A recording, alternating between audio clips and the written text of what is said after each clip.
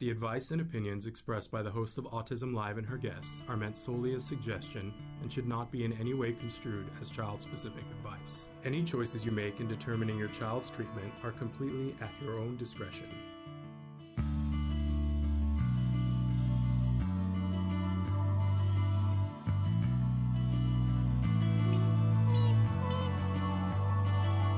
Good morning and welcome to Autism Live. I'm Shannon Penrod and I'm here with Leah Hirschfeld. Yay! Hey, good morning. Good morning. How are you? I'm good. Am I your first one on today? You're the first one on. You're right at the top of the show. Now, normally we show a little thing for Let's Talk Autism with Shannon and Nancy, but Nancy is not with us today, and we're sending her our love, but she's not with us today, and so we're just jumping right in, and we love to have you right at the top of the show. But I just want to pause for just a second and say that there are lots of different ways for you guys to reach out if you have questions, comments, concerns. You might be watching us live right now on Facebook or on YouTube, and you can write in questions right directly there. You could be watching us live on autism-live.com, and there's a place where you can write. There's a chat button, and you can write in there as well. I think that's working again today. I'm not 100% sure, but I think we've had so many problems this week, Leah. So, but also later on, you can, we're a free download on iTunes. You can listen to us on Spotify, on iHeartRadio, or on Deezer. So do check us out in all of those places and feel free to write in. So Leah, how have you been? We haven't seen you in a month. I'm good. First off, I didn't know that people could access us in all those sorts of different ways. That's very exciting. And it's all free. It's all free. Yeah. So it's pretty cool. And we are now, people are translating us into different languages, and we're looking at doing more of that. So that's amazing. It's a pretty impressive thing. I gotta say, it's what our fans have been doing, not what we've been doing. So that's a fun thing. But tell the viewers about you and what role you play at the Center for Autism and Related Disorders, and why we look forward to having you back as a regular guest. Well, I very much appreciate that you look forward to it. I can't explain that one. That one just seems luck for me. You're great. You're great. Thank you. That's why I come on. I just come on so I get showered with praise. No, but so I'm Leah. I'm a research coordinator here at the Center for Autism and Related Disorders. And so what that means is that I work with our research and development team, which is amazing, like the rest of CARD. And we get this really cool job where we get to answer a bunch of people's questions with empirical research studies, both with, research that other people have done, and then also some of the research we do here at CARD. So people can ask us lots of questions. Our clinicians ask us, our parents ask us, our general board and C-suite people, everyone asks different questions, and we work on trying our best to answer those with research and data-driven data points. That was a bad explanation of data, but yeah. But I think, I wonder, like for anyone in a field, like once you reach a certain level and you're working in that field, how you stay updated, the new things that come out. And, do you have to, and we know that people go to conferences and they get continuing education, but just the run-of-the-mill, everyday kinds of, because so much research comes out on a regular basis, and how do you get up to date with that? And the truth of the matter is that you guys do that internally for everyone in such a wonderful way. But we love having you come here to tell us. Oh, thank you. Well, it's always such a highlight, honestly. It's so much fun to be here with you, Shannon, and just it's such a wonderful thing that you do, and Nancy and everyone else. So I'm so thrilled, and I'm so thrilled that you guys enjoy this here. So I have a very cool article that I got like very giddy rereading it this morning. So I took a break from our COVID research. There's lots of COVID research going on, and anyone watching, if you have any questions about anything that's going on with telehealth, which is, remote therapy that's going on, things like that, write in. We can absolutely answer that. But I thought there's been a lot of that, and it'd be nice to maybe just talk about some other stuff that's not pandemic related. Yeah, that would be a break. So one of the articles that, there's a journal that I love that's called Autism Research, and it's published by this fantastic group called the International Society for Autism Research, or INSAR. They do a conference every year. This year it's remote. I think actually a bunch of their posters are now online because they transitioned to that kind of platform and whatnot. But super great group, really cutting edge stuff. I think I've come on here before and probably extolled their virtues. But they recently published back in May, so 3 months ago, an article about girls on the autism spectrum disorder. So it's called Recognition of Girls on the Autism Spectrum by Primary School Educators. And it's by Whitlock and her colleagues. Back in the UK, I say back like, I don't know why I say back there, but back in the UK. And it's super interesting. We don't get to see that much research being done on girls because they're not as diagnosed as frequently. And that's what Whitlock and her colleagues want to talk about. They're exploring kind of why girls aren't diagnosed as much. Is it because really girls don't have autism as much? Or is there a gender bias here? And is it something like that? So really interesting. And it was so cool. I've got to tell you, I'm just like very excited. I have to slow down because I just want to tell you what the results are, but I have to explain why this is important. So, so first off, it's really important that we talk about girls. So girls tend to, and this is all new information to me. I don't know that much about girls diagnosed with autism and things like that, because it does tend to be seen as like a male disorder. It's 4 out of 5 are male versus so it's the 1 out of 5 that's the female. Absolutely. But so Whitlock and her colleagues are kind of exploring, are those true numbers basically? Right. Are those accurate numbers? And this tends to be a problem for girls. So they tend to receive their diagnosis later than boys who are diagnosed with autism, even though they report the same age of first concern. So you might have a girl and a boy, and at 15 months, you're like, ooh, this isn't looking how kind of I expected. But girls are getting their diagnosis later, which is super interesting. Among girls and boys with similarly high level of autistic traits, girls are less likely to receive an autism diagnosis. And on top of that, the girls that are diagnosed with autism tend to have more autistic traits than boys diagnosed with autism. Really? This is all very new to me, Shannon, as well. When I was reading this introduction of this paper, I was like, whoa, I didn't know any of this. So very interesting. And Whitlock and her colleagues kind of draw a possible conclusion that, if girls with autism need to have higher levels of autistic traits, then that might suggest that in order to get a diagnosis, they have to have a more severe autistic difficulties, and things like that. So very interesting that there's this kind of failure here. Yes.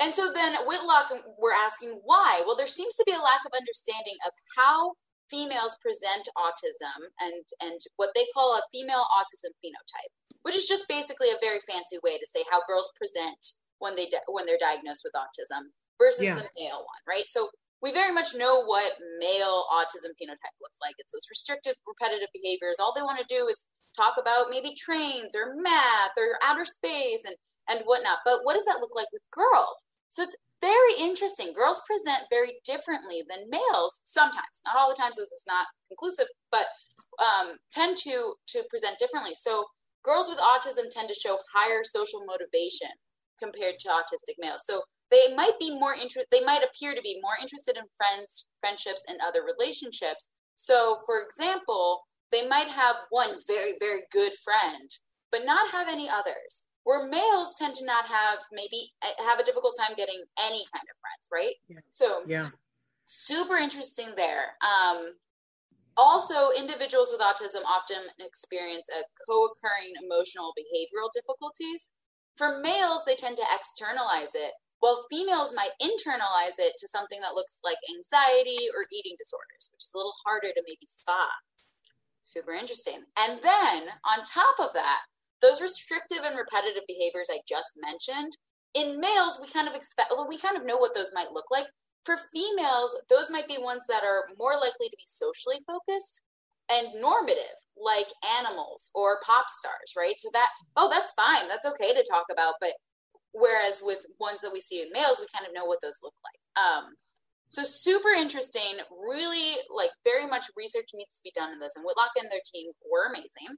And then the next question is, well, why did you look at primary school educators, right?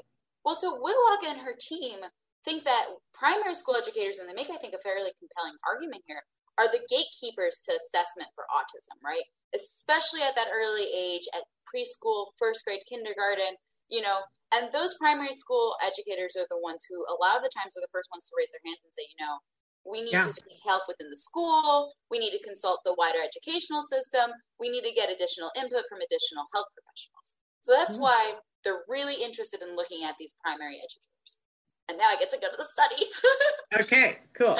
Okay, so after all of this, what did Whitlock and her team do? Well, so they recruited almost 289 primary school educators through social media advertisements.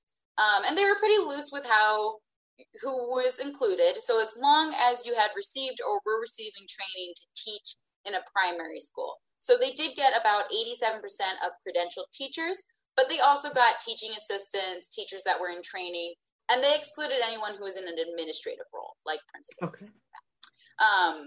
And then they had their participants read 4 vignettes, 4 little stories, and answer questions based on the content. The vignettes were about fictional characters, and they depicted male autism phenotype, kind of what everyone, I think, kind of naturally thinks of. The female autism phenotype, which is a little bit different, and then separation anxiety and ADHD. And you might ask, why did you include those? So one of the reasons they included them, I say I'm getting so excited about the research, I had nothing to do with it. One of the reasons they included them was to have distractors. So So they wanted to make sure that people who were reading these vignettes weren't like, oh, are you guys asking about autism? Because that can skew the results. So they added separation anxiety and ADHD so that they had those distractors. And they did a lot of consulting with teachers and educators and things. And they found that separation anxiety and ADHD were common, I don't want to say disorders, but diagnoses or whatnot that teachers frequently saw as well. Makes sense. Totally. I just love this study. It's so clean and organized. Like I'm following it, right? Like I got it. You had 4 vignettes, no problem. So after each vignette, respondents were asked to rate the likelihood the child depicted above had the above disorder, and how likely they were to seek additional support. How likely were they to raise their hand and say, let's double check and see what's going on here. Yeah. So very straightforward so far. And all they did now after that was they assigned the vignette to a child's name. And they said either the vignette was attached to a Jack or a Chloe, either a male or a female. And they did that with all of those. So that typical male autism phenotype, it was random. You either got that attached to a Jack or a Chloe. Female autism phenotype, you either got a Jack or a Chloe. And that was all they changed, was just the name. And they made sure that all the vignettes had as much as possible gender neutral things. So the child might be really into Harry Potter instead of really into trains or dolls. Okay. And that's all they did. They just changed the name. So they also asked participants about personal experience of autism and whatnot. But super, super interesting how they just changed the name. And if you don't mind, I would love to share a visual here because I think it really speaks to it. So can you guys all see that? We can see that. Perfect. So this is a figure where they said rated likelihood of autism diagnosis as a function of the vignette. So basically, that first line is the female phenotype with a female name associated. So you got the female phenotype associated to Chloe. That second one, and there's a huge jump, is that same exact female phenotype vignette, that same exact story about that same fictional child, except all they did was say it was a Jack. And so you see here that the rated likelihood of autism by the respondents was, I don't have the exact number right here, but 55%. And then these lines over here are the confidence interval, which just generally means if you did this again, where do we think these would fall? Got it. So anywhere between 50 to, or I guess that's 51, probably to about 58%, right? That with that female phenotype and that female name was rated likelihood of autism. You change that name, you just say that kid is now Jack, same exact kid, but it's just Jack. All of a sudden, this rated likelihood of autism jumps to another plus 10% points. And then on top of that, when you do the male phenotype, which is our quintessential, what we kind of expect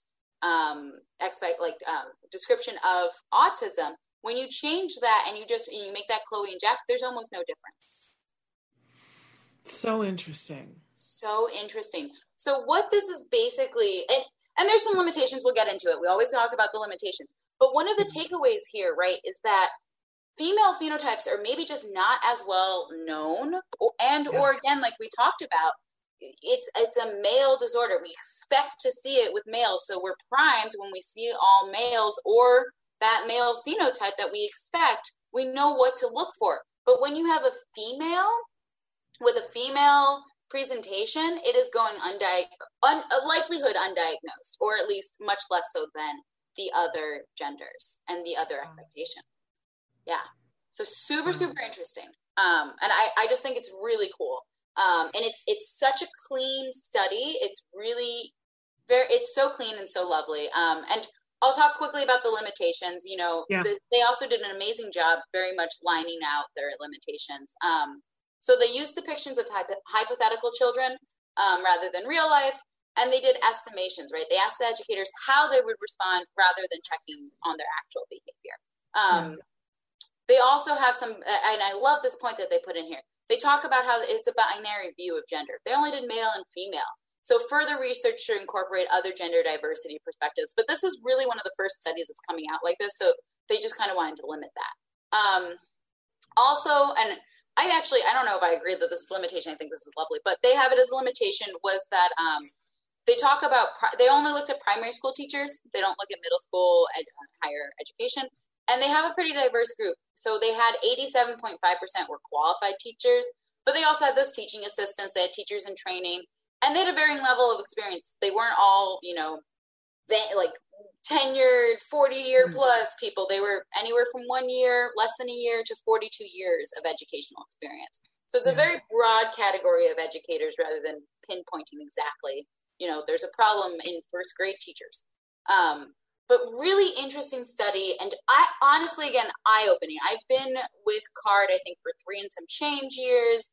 I've been on the research team now for a year plus, and I didn't know much about this, about how females present differently and that phenotype is really different. And when I was reading that vignette, I've got to tell you, they were explaining the female phenotype of this girl with a best friend but had problems with making friends with the other kids. To me, I wouldn't immediately have been like, but with all the other things that they talk about, it's really eye-opening. It was really interesting. I got to say, we've talked before on the show about the girls are less likely to get diagnosed. Mm-hmm. But the thing that we had always, the thing that everybody always hung their hat on was that it's because girls are so social, which you also touched on. But what's very telling when you look at the graph is same behavior and we change the name to a boy. That's when we go, okay, we've got a problem here. And I think the takeaway for us is that, there's always a big argument. I don't want to say a fight, but an argument during the month of April about, is it Autism Awareness Month, or is it Autism Action Month, or is it autism acceptance? Like, what is the A word that you need to do? And a lot of people go, look, awareness is done. We've crested that. It's time to do something about it. But this reminds us that awareness is not done. Well, keep going. Yeah, go ahead. We have work to do. We have work to do. It's very, and to that point too, I mean, if you read about it in the article, and I skimmed over this, but they also, they used an adult who has autism as someone to talk to also through this. So there's so much awareness and there's so much thought, but clearly this is still very much, 4 and 5 are males. And what does this look like with males? And there's this, and I think appropriately so, right? Like, there's no difference between men and women, which I think is true a lot of the times, but clearly this is presenting very differently in women. Yeah. Yes. Well, thank you so much for that research. Where can they find it if they want to look at the whole thing? So it is on INSAR, that international, and I want to say this right, because I always mess this up, International Society for Autism Research. It's on their website in the journal Autism Research. I don't know if this one was open source, meaning that it's access to everyone. So they might have to pay for that to be able to access the full PDF. At the very least, they'll be able to see the abstract. And the journal Autism Research does, and a number of journals do, but Autism Research does a really lovely job giving a high-level abstract for those in the field. And then they do something called a lay abstract, which is 4 or 5 sentences that are written basically for anyone, for parents, for teachers, for anyone and anywhere. It should be very easy to comprehend it, and without that whole scientific jargon of confidence intervals, whatever. So we've had a question come in, which I would be surprised if you would know the answer to, but it might be something to go hunt down. The question is, do women doctors diagnose more girls than men doctors? I don't know. And actually, I would be a little surprised if there was research on that, just because, again, I don't think there's a ton, and please don't quote me on this. I say this now on Autism Live and whatnot, but I don't think there's a ton of research being published just yet on girls, because it's 4 out of 5 males, it's a lot harder to find those participants and whatnot. So I don't know if there would be research on that, but it would not be hard to do a study on that. And interesting. Very interesting. Yeah, it's a great question. Good question. I don't know the answer. And all research starts with a good question. So there you go. There, if you find anything or if you hear anything, let us know about that. Please. Wonderful. And if people have further questions for you, where should they contact you? Yeah. They can reach us at research@centerforautism.com. That is our general research email. So you could get me, you could get some of our research managers, but we check that email pretty frequently. And ask us anything. It can be about this, and like I said, I don't know how much research out there. We can explain more about this study, or again, COVID is still with us. So if there's anything about COVID, about telehealth, anything like that, send it our way. But I thought this was a really interesting study that was nice to not talk about COVID for a little bit, for 20 minutes. So. I will tell you that our viewers and I want to know what the research, if any research was done about effective distance learning, not telehealth. I'm talking about school, because right now we are in a poop storm about school and going back to school. And are we putting kids all the way back in school, hybrid, or doing distance learning? And there's a lot of disagreement about it. I'd love to know about places that did distance learning and had it work well. Let me write that down as I go off camera so I can grab a piece of paper and remember this. That's what I'd love to know. Let me write that down. I can tell you there's a few parts to answer that question. I can follow up with you, and maybe I can come back on, or you can explain it. Yeah. There is probably research on that. Distance learning, not necessarily because of the pandemic, but also because distance learning was something that was being done in rural areas. Yes. So like Australia, for example, has a ton of children who are in the outback and just can't have access to schools and whatnot. So they do distance learning as a way of life.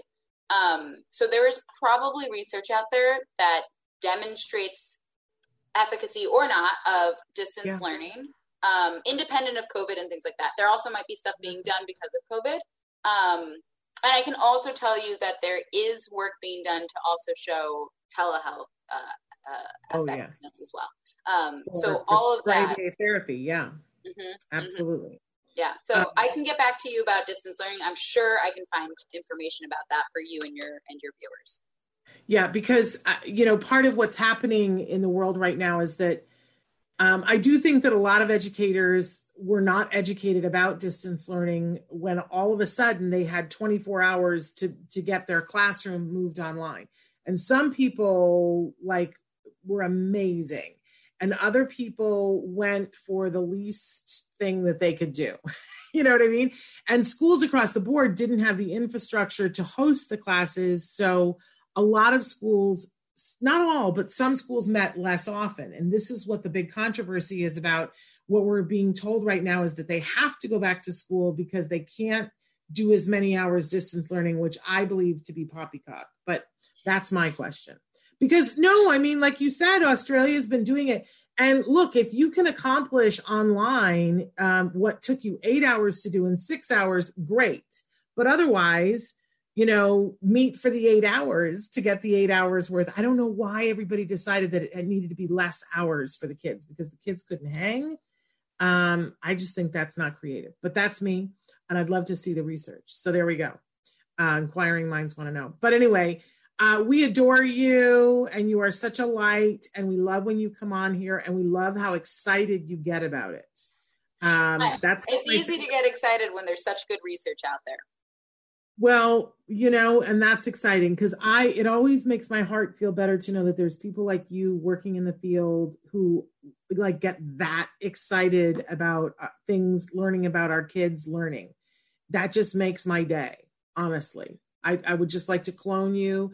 And I know that you're not the only person who gets excited about it. I've been in a room full of people when you pull out a graph and they all lose their minds. And I go, I don't understand you people, but I sure appreciate you.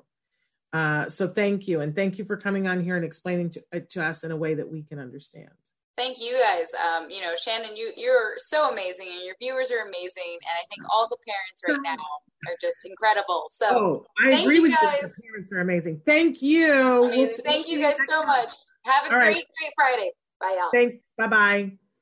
Okay, you guys. So I promised you that today on the show that we would be talking about some of the things that your kiddos can do over the summer. And I do have a whole PowerPoint where I'm going to list a bunch of different resources, and we're going to make the PowerPoint available to people when I do next week's thing where I'm going to be sending out, what am I trying to say? I'm going to try to do this. I actually can't promise it, but when I send out the schedule for next week to our people who are registered, why can't I think of what the word is? When you're on our website, autism-live.com, a thing pops up that says, would you like to be on our mailing list? And so for those of you who are on the mailing list, I'm going to be trying to send that out to you, the PowerPoint, but I'm also going to try to show it to you so that you can, and if you aren't on the mailing list, that's okay. You can pause it to find the resources, but they're clickable when you get the PowerPoint. It's just that much easier. But one of the resources that we have on the PowerPoint is, we have all these classes and camps and things that are available online during the summer. Some of them are free and some of them have a cost. And one of the ones that does have a cost, but that I particularly love, is the Will Geer Theatricum Botanicum. This is a wonderful, wonderful theater that is here in Los Angeles, and they do this amazing teen and younger kids too program during the summer that's Shakespeare and some not Shakespeare. And it was always something that I was interested in having my son to do. What we lived further away and you have to go up a mountain and this summer it's online. You don't even have to be in Los Angeles. It's not right for everybody, but we have joining us right now, Cindy Kenya. She's one of the teachers. She's a fabulous actress.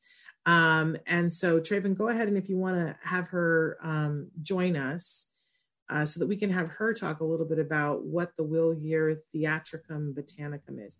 And if that name sounds familiar to you, the Will Geer, we'll have her talk a little bit about that. There's Cindy. Hi, Cindy. How are you? It's so good to volume up a little. Oh, that's down. Okay, here's up so I can hear everything. Yes, there we go. Wonderful. And I was just saying what a fabulous actress you are. Oh, thank you. Really remarkable actress. And I was talking just briefly about the Will Geer Theatricum Botanicum. And so I was saying that if people think, they go, that name Will Geer sounds familiar to me. Tell us a little bit about the theater. Well, what do you guys say? What do you say for short when you're not going to say the whole thing? Just Theatricum. Theatricum. Okay. Right. But who was Will Geer?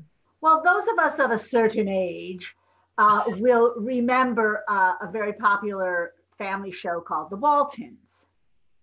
And it's on, Me Decade Channel and all those old TV show channels. But he was Grandpa Walton on that show. So he was. And I loved the Waltons. Yes. I grew up on the Waltons, loved the Waltons. So loved him. But, I mean, he was an actor, and that was one of the roles he played. Yes, he had been in many, many Westerns. He was a big Western because he had the beard and he started out as a theater actor and then went into Westerns. And how we got the property in Topanga Canyon was he had bought the property because he was a horticulturist. He at the University of Chicago, he was a horticulture major, and he bought the property in the 50s at the height of his Western career. And you can imagine what the canyon was like, Topanga Canyon was like in the 50s, because he was going to grow things, and they had a nice house in Santa Monica. And then McCarthy happened. And Will had been union organizing with Cesar Chavez and Woody Guthrie on the West Coast and traveling all over the country union organizing. And he was blacklisted, along with many, many others out here in Los Angeles. So he had this property out there. So they had to sell their home in Santa Monica because the work dried up, and they built a little shack on the property. They sold vegetables by the side of the road, but more importantly, they built a theater out of an old Santa Monica pier that your railroad ties and wood from an old pier. And it's basically the same thing, Rao, but it's been remodeled and redone a little bit, not remodeled. But we have a beautiful outdoor theater set in the hillside. The upstage wall is the hill. And we're in the canyon, 300 seats. It's very gorgeous. Of course, we're not there right now. Yes. But anyway, so Will and Woody Guthrie and Will's family built the theater out there in the 60s. And then it's beautiful. I don't know if you know this, but we went up there. We almost got married there. Oh, yes, you have a lot of weddings. we toured it. We ended up getting married at an indoor theater. Because my mom was still alive then and was handicapped. And so it was going to be a little challenging in terms of wheelchair and stuff at the Will Gear. I'm sure that you guys have changed that since then, because that was almost years ago. Yeah. But so it's so beautiful, you guys. If you're looking for an outdoor wedding in Los Angeles, I mean, it's just stunning. I always feel a little bit like, oh, we should have done it up there, but we just couldn't. And it's beautiful to see theater there, to see Shakespeare under the stars, and it's just gorgeous. So when this is all over, yes. I invite everyone to come to the theater and see a show there or take a class there. It's wonderful. It's wonderful. And which is part of why you're here, is to talk about classes. You guys do a wide range of classes normally. What's the youngest age ever that you do class? Well, we have a young people's camp usually, and it's ages 4 to 7. And they're so adorable. I don't run that particular little camp, but I watch them all the time. And I come to Queen Elizabeth. For their special day, I dress up as Queen Elizabeth and visit Fabulous. Them. But they are so cute, and they do combat with foam swords and puppets and Shakespeare lines. They do this whole thing where they do Shakespeare lines, and then they show off what they know about Shakespeare.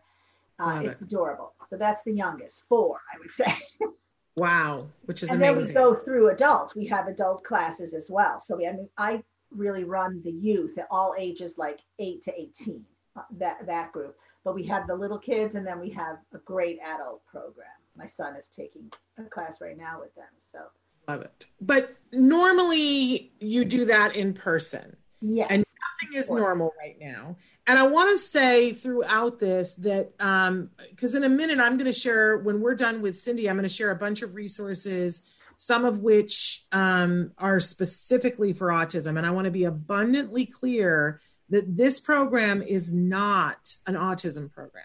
Correct. This is a theater camp. It's, it is for the world. And so it is not going to be appropriate for all of our kids. But sometimes some of our kids who have a particular interest in theater and also in Shakespeare. We have a lot of theater experts. Yes. And they, for those kiddos, if there is a strong desire to do it, and if they have some skills, but are leaning towards that Aspie end of things, this is a great mainstream program to put those kiddos into because they are exceptionally welcome. And I think that you have people on the staff, yourself included, who know a great deal about autism, and they're a perfect fit for that. And it's a great opportunity for them to be doing theater with neurotypical peers. Absolutely. We have always, even in person, I would say that our style of teaching has, and our mission statement has always lent itself to inclusion. And yes, our teachers are extremely adept because we also have an in the schools program where we go to schools and do a play and then do workshops, or they come out to our theater and see a play on a field trip and we do workshops. So our teachers are exceptionally experienced in dealing with all different kinds of learning styles. And our teaching styles and learning styles. Our teaching style is very nurturing. And when we're in person, we always have several assistants. We have a big intern program. So that works really, really well. And then I think with the online program, it's even better. That's great to hear. I mean, as much as I find it challenging to teach acting on the Zoom, if there are certain aspects of it, I have to say that even work better. And I think for our community, I have a son on the spectrum and he's older now. But when I first started at Theatricum as youth programs manager, first of all, I am the programs manager, but I also teach a lot in the program. And I made my son go, because I thought, well, he's there with me. And this was in not the dark ages of autism research, but and autism resources, but semi-dark ages when there was nothing for your child to do. Yeah. But now, and we're going to see in a minute that there are a bunch of things to do, but I want people to know that this is not the first, I would not recommend this program if you're like, oh, I don't know if my kid wants to act or not. I don't know if they're into Shakespeare. I don't know. I don't think that this is the program for that. But this is the program when you have the kiddo who is super excited and motivated about this kind of thing. This is exactly. But I also want to say that on the online classes, we have totally expanded because doing a play and scene work doesn't really work on the Zoom. We've expanded our curriculum. So we do have Shakespeare monologues, but we also have a modern monologue class. Yes. We have commedia and comedy characters, a class for that. And we have a lot of music. A lot of the people at Theatricum are so talented musically. We have an amazing instruments class. We have a ukulele class. We have a lyric writing class. And I want to say also we have a playwriting class. The writing classes work spectacularly on Zoom. Yes. Because they do in the chat section, improv writing a scene. They improv through the chat section, writing a scene. And then all of a sudden, after a few minutes, they have a scene, at least the beginning of a scene, and then they go home and finish it whichever way they want. And you could see the scene then is finished by each kid in a different way. Right. So they know they're writing a play before they don't even know it, Isn't that amazing? So these are all online. You've gone through the first section of them already. So I love that you're telling me that it went so well. Next week starts your interim, and that's where that one playwriting class is happening starting on Monday. Correct. But tell us, and I know you just had a class that was for playing games online where the whole family was welcome to come. Right. We have a class called Game Night. Some of our classes are family oriented. And they got together as a family and they're playing every Friday night. Meeting for board games and stuff. So, love it. So what else? They can take that a little more. They can take the contemporary monologue, the teenagers with you. There's the Shakespeare monologue. What else are we missing? And they're all at different times of the day. Yes, we have. We did it so that parents could build a day for their kid if they wanted to. or they could just pick and choose whatever classes they want, Which was also is a great thing, because in the summer in person, we pretty much just have camp, and you're there all day and you're driving every day and you're, and they're there all day long. Whereas this, it's just, you can just have the one class a day if you want, twice a week, or you can build a day for them. We have Monday, Wednesday classes, Tuesday, Thursday, and then Friday. We also have combat classes, which it's better, like if you have two siblings, it's better if you join together with someone or a friend, and they do stage combat. It was so fabulous. It was really fun. I just love how you guys are pushing the envelope on this. It's absolutely amazing. So we're running out of time here, but where can they go to register for classes and see everything that's available, Cindy? Well, you could just go to Theatricum. That's TheaTricum. It's Latin, Theatricum.com, and then just click education. Or you could Google Will Gear, Theatricum, and it'll take up. You to the website. Yeah. And then you can find. I'm actually going to do a PowerPoint that has the website in it. Okay, cool. And you'll see my name under the education section, my email. And if you have any questions, please email me. And they're very affordable, I have to say. Yes. We made them very affordable this summer because we know it's a hard time for everyone, and so it's really just barely, just covering our teachers. That's what the fee is. So it's a great time, and if you do more than one class, you get a $25 off the second and third class and stuff. So it's a really great time to try us. And it is, because this opportunity has never been there before. If you have the kiddo in New Jersey and you've always cried and been like, why don't we have this here? Well, now you do. This summer you do. And I don't know that you're ever going to have that opportunity again. So take advantage of it. And if you have friends or relatives, people join together, it's so fun for them. You feel like they're taking a class with their cousin in Pittsburgh or whatever, I absolutely love that. Well, I think it's remarkable. I think that you're remarkable. Check it out, you guys, because it's one of the many things that are available this summer that have never been available before. Anything else you want to say before we go, Cindy? I just want to say that we've always had a lot of young people of all ages on the spectrum in our classes, and started with me welcoming them because of my son. And then the world has opened up a little more resource-wise to them. And so our teachers are really great with them. So, and plus they're still at home. So if something, you can always click your stop video button, and go away for a little bit. You can take your own time out. Yes. But I think, Temple Grandin has always said that one of the things that really helped her was theater training. And I believe it's wonderful for every child. Absolutely. Absolutely.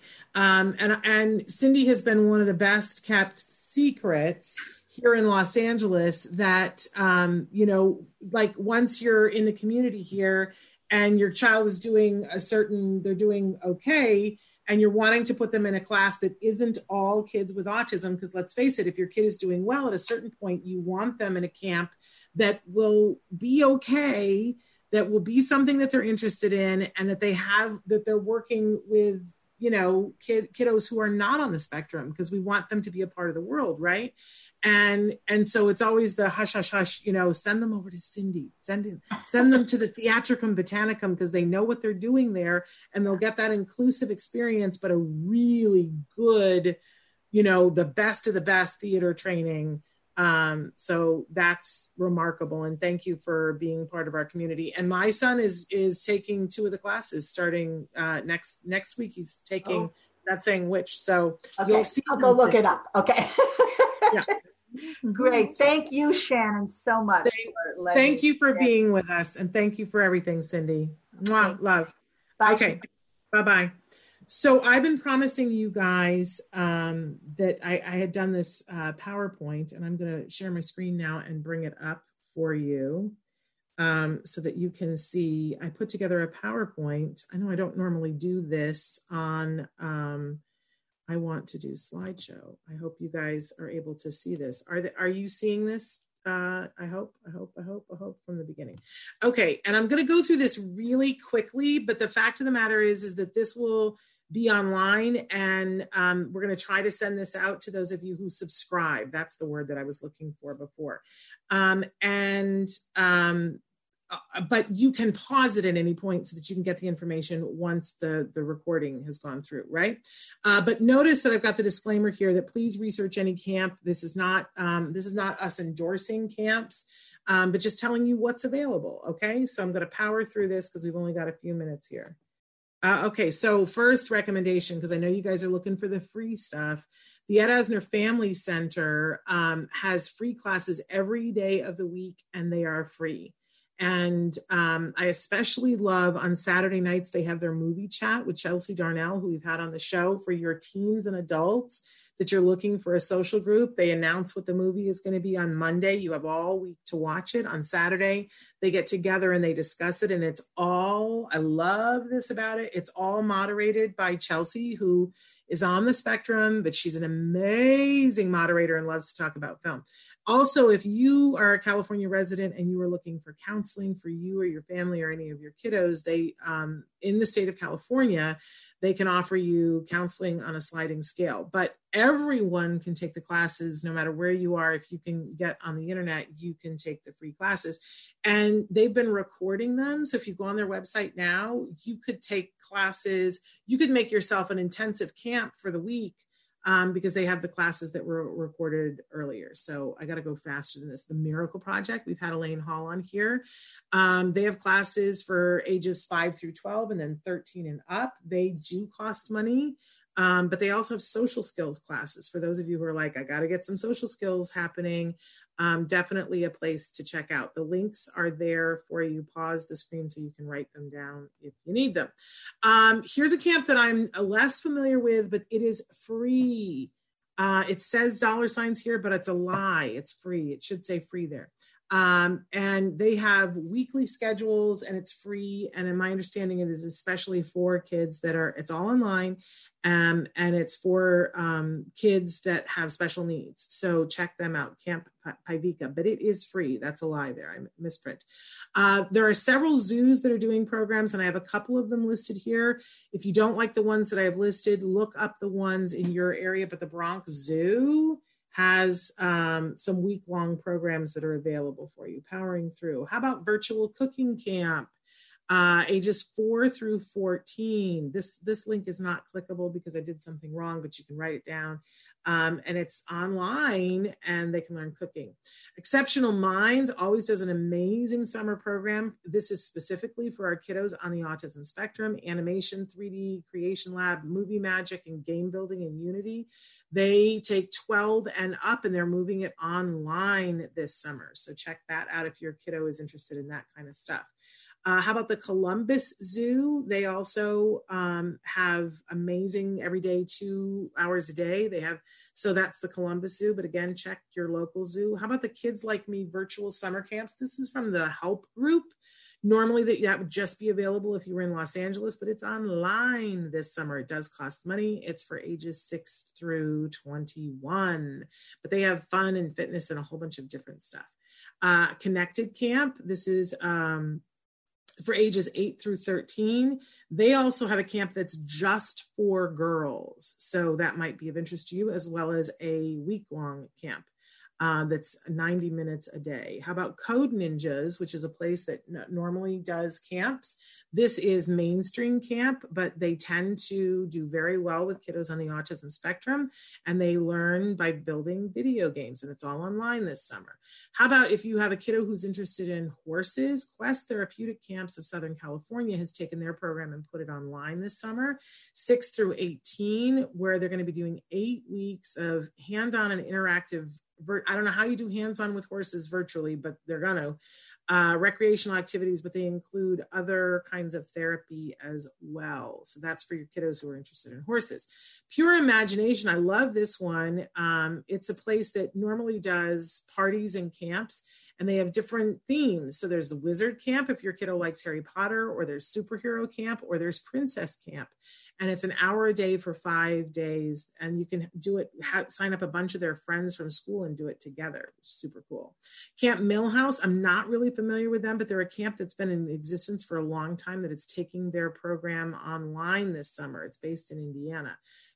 Check them out. How about Out School? I like this because the classes are from $10, so it's pretty affordable.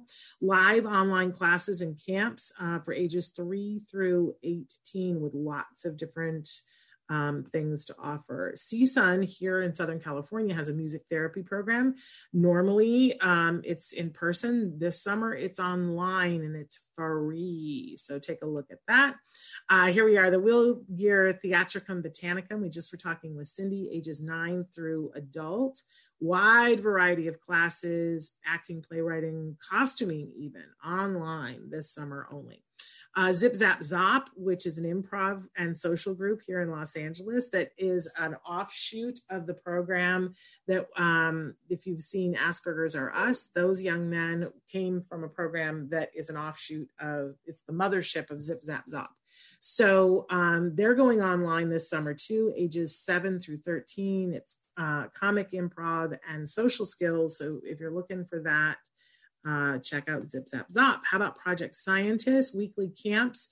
They're mostly sold out. I got to be honest. They only have stuff for the end of the summer. So if you want that, grab it up now. Each week is a different theme. So you'd want to get on their website right away. Coder School, another coding place, because a lot of our kids love Minecraft and that kind of thing. Might as well put that to good use, right? Oop, oop, oop, oop, oop. Woodcraft Rangers, if you have somebody who likes to craft, what's cool about this one is that they have projects and they deliver them to your door. And if you're a part of the camp, then you're putting it together, the project that they're all doing, and you can involve the entire family.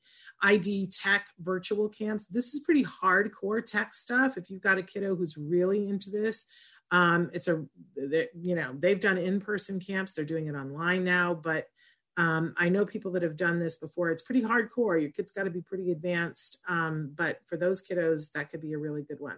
How about the New York Film Academy online camps, ages 10 through 17, doing animation, acting, screenwriting, and more. Super fun. California Science Center, a lot of museums are doing online programs, and this is a really cool one. If you have a teenager, this is just for high school students, trying to get them ready for the world and for college. It's a 2-week program, intensive online. And of course, I love Khan Academy. Whatever it is that your child wants to learn, whether it's something fun or curriculum, ages 2 through 18, it's free. Check it out. It's the best of the best of the best. I am endorsing them.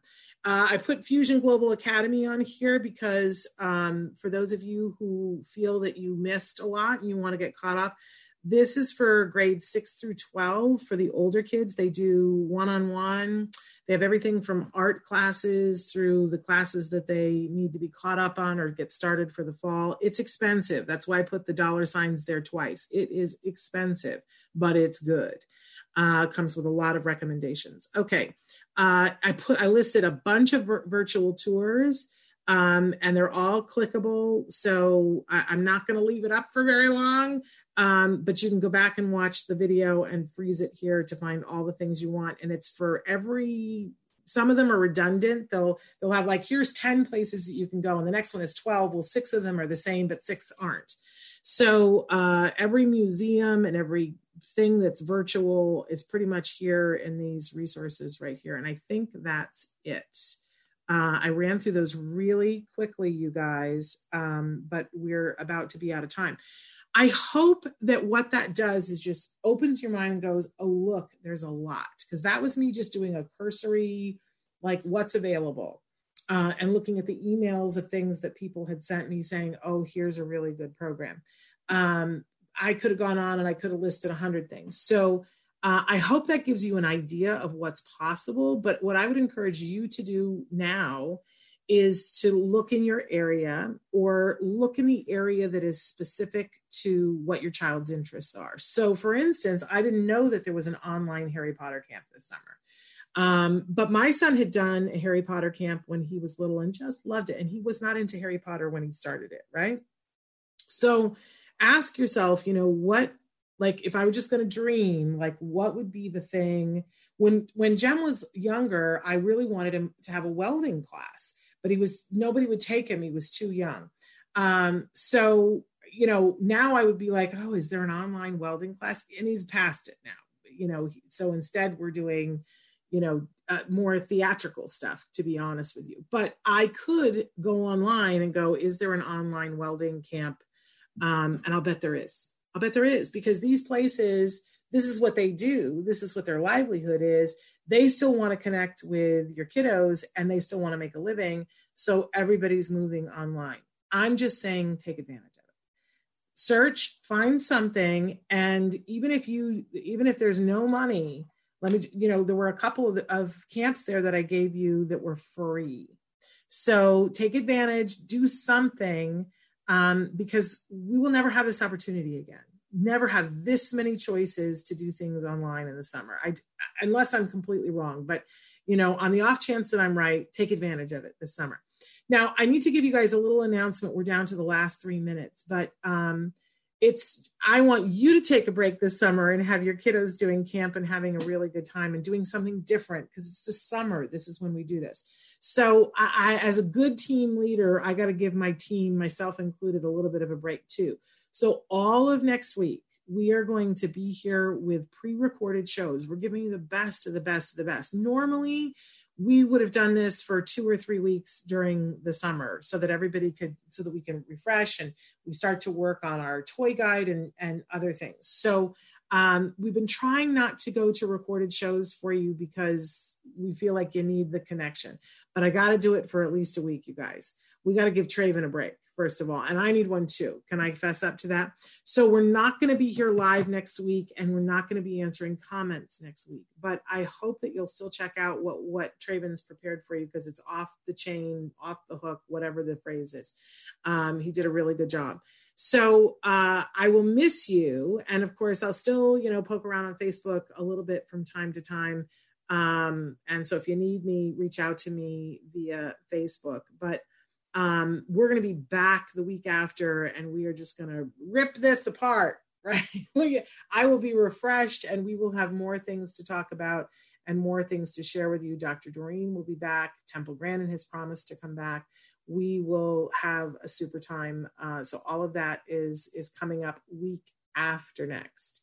I will miss you the entire time that I'm there. And I do find anytime I take more than 4 days off, it's like, I got to get back. I miss those people. I got to talk to them.